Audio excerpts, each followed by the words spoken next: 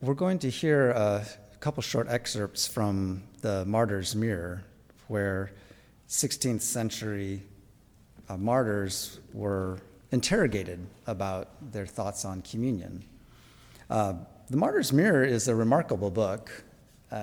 It's very big, over 1,000 pages.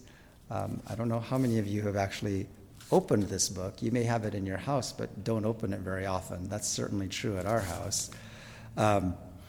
If you want something to entice you to open it up, the other name for Martyr's Mirror is the Bloody Theater.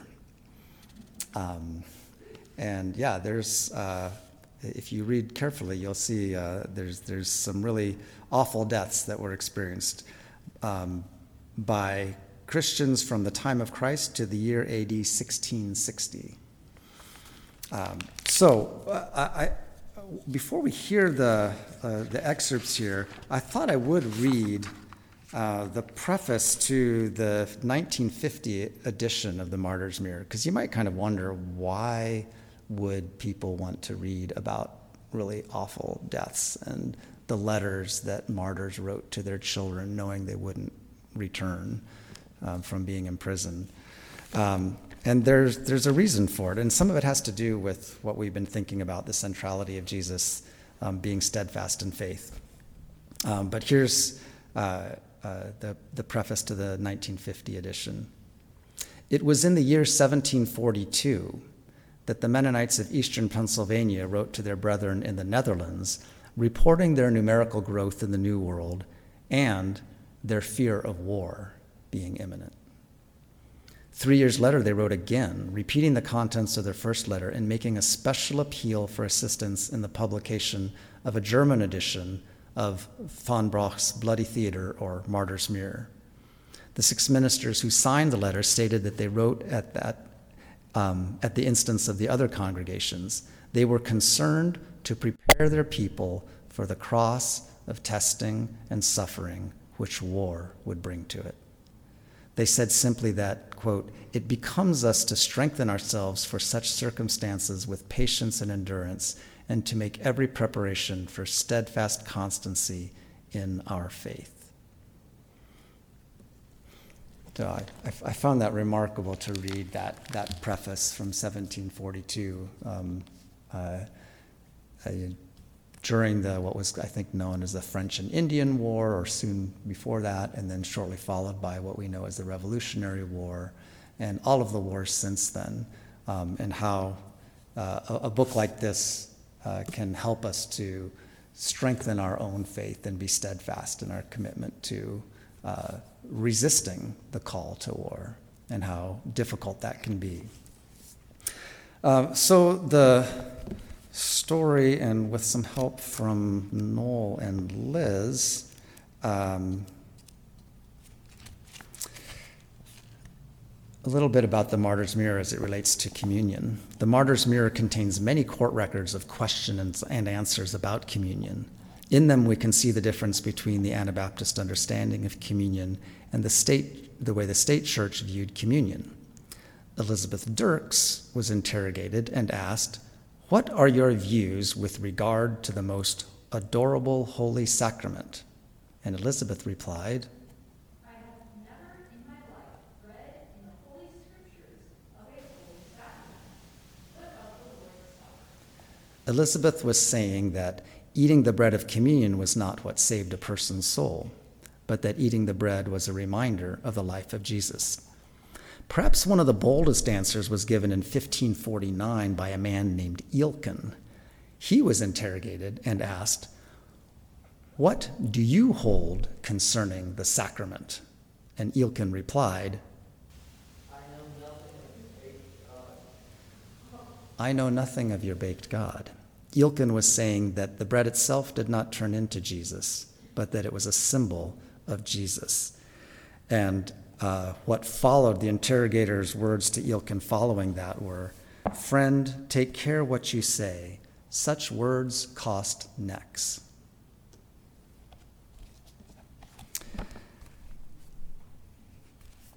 We'll follow those stories, those reminders from the Martyr's Mirror with another song, number 478, I Come with Joy.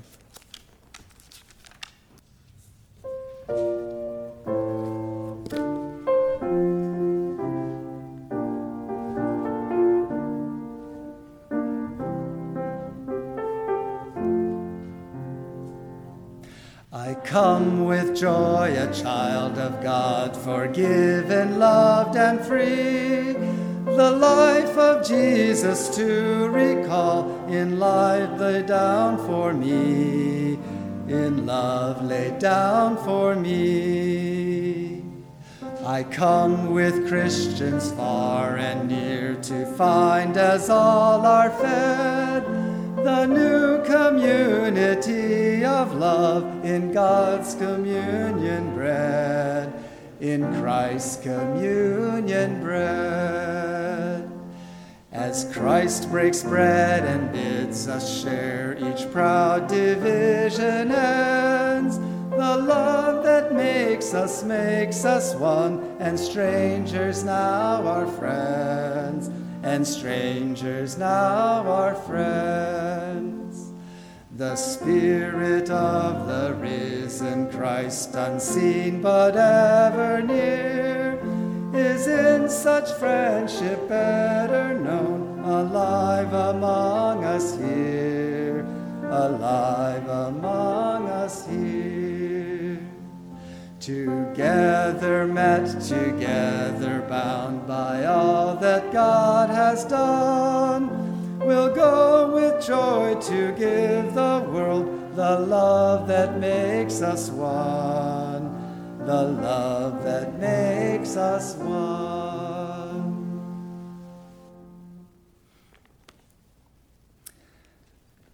Our next way of reflecting on the meaning of communion is to look at a more recent statement. And this is actually printed on the back of your order of worship.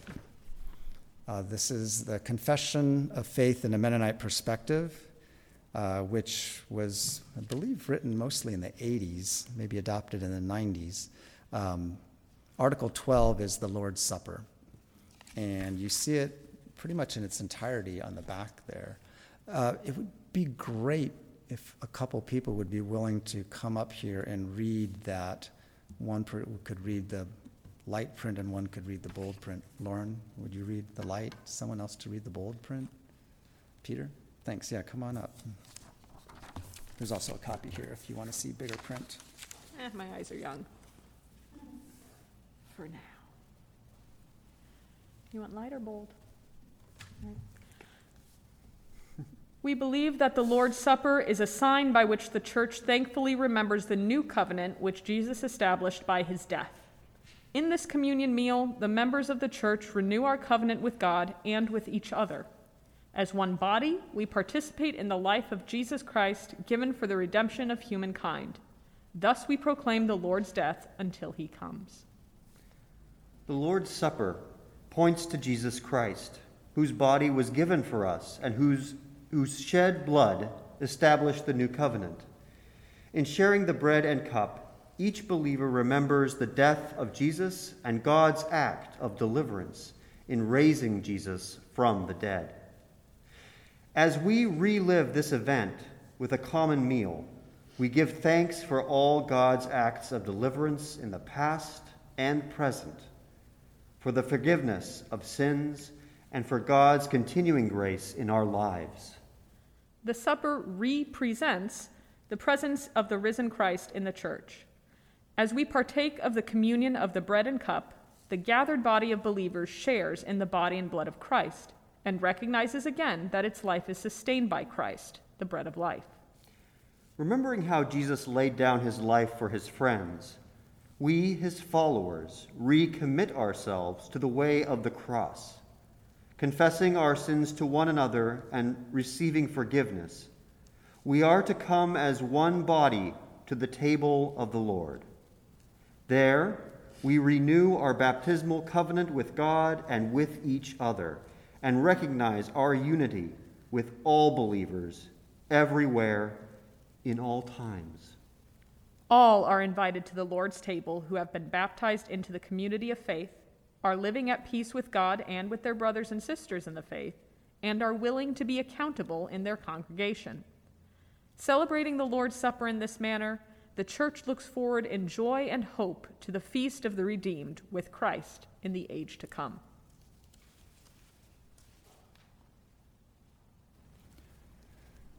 We'll listen to the next song, number 479. There's an audio version of it. You're welcome to sing along if you like, or just listen.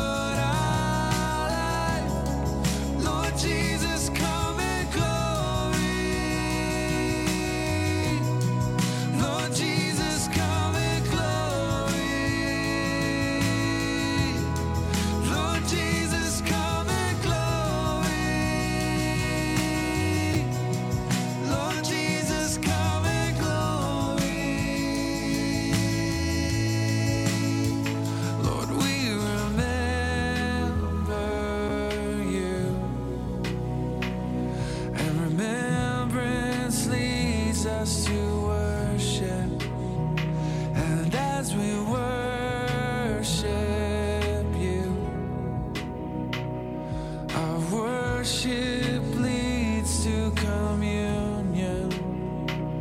We respond to your invitation.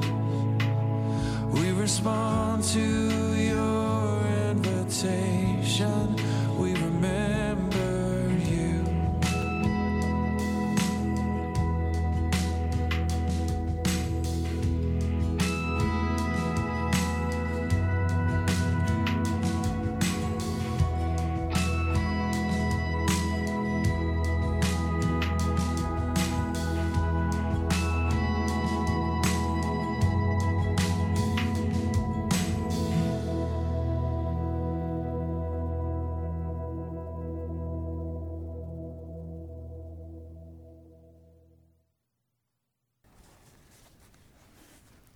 I don't know how you're feeling or experiencing these many, many layers of the meaning of communion. But it strikes me as I hear this song that it's both mystery and something very, very simple. That there's the simple made divine, made possible by the grace of God, a God who invites us to a life of giving up our life and the difficulty that is. So maybe it's not surprising that with so much to draw upon from this meal, we're not all in agreement on exactly what to emphasize when it comes to communion. This is true of Christians in general. It's true of us here at Milwaukee Mennonite Church as well. And just want to name that and recognize that. And one way I'll do that right now is to read the addendum made to our statement on communion. You can find this on our website. The statement that was made 5 years ago in April of 2017, following a year where we spent considerable time on the topic of communion. We participated in a quarter-long Christian education discussion of communion, including traditional Mennonite teachings on communion, different communion practices, and sharing our faith backgrounds. We emphasized the Mennonite linking of believers' baptism, one of the tenets of the denomination, with communion as a reminder of one's baptismal vows. This is why traditionally children are not baptized in the Mennonite Church, believers' baptism of adults who choose to be baptized, and why traditionally children do not take communion, only those who are baptized take communion. The Church desired to move to create a clearer statement on communion. However, in that process, we realized that the members of Milwaukee Mennonite Church have different understandings of the purpose of and symbolism surrounding communion. Our members come from many different church backgrounds and faith traditions, and some have come to the Mennonite faith as adults. Some see communion as a step towards baptism and full participation in church life. In recognition of and gratitude toward our diversity of belief, we do not feel that we can come to consensus now on another statement about communion, and our current statement, the one listed above this, will continue to stand. We recognize the traditional teaching of the Mennonite Church and will continue to use Christian education to teach believers baptism and why Mennonites believe differently about baptism and communion than other Christian denominations. We also understand that our members have various beliefs about communion. However, all believe communion to be a central symbol of our faith. For some families, children don't participate in communion until they are baptized. For other families, children choose to participate earlier as a step towards baptism. We desire to create a culture of baptism, keeping at the center of our life together the celebration of God's love and the challenge of Jesus' way of peace and reconciliation. We desire the table to be a welcoming one as Jesus calls us into fellowship with him. We recognize these differences in our current membership. Name the tension that we have seen among our members as we discussed communion, and hold both views as equally faithful. Our last song before we move to a time of sharing is 483, Word and Sign. And Lauren and Stevers will help, and Lori will help us sing that. We're going to repeat this a number of times, so I think 6 times in all. So join in as you feel ready to sing.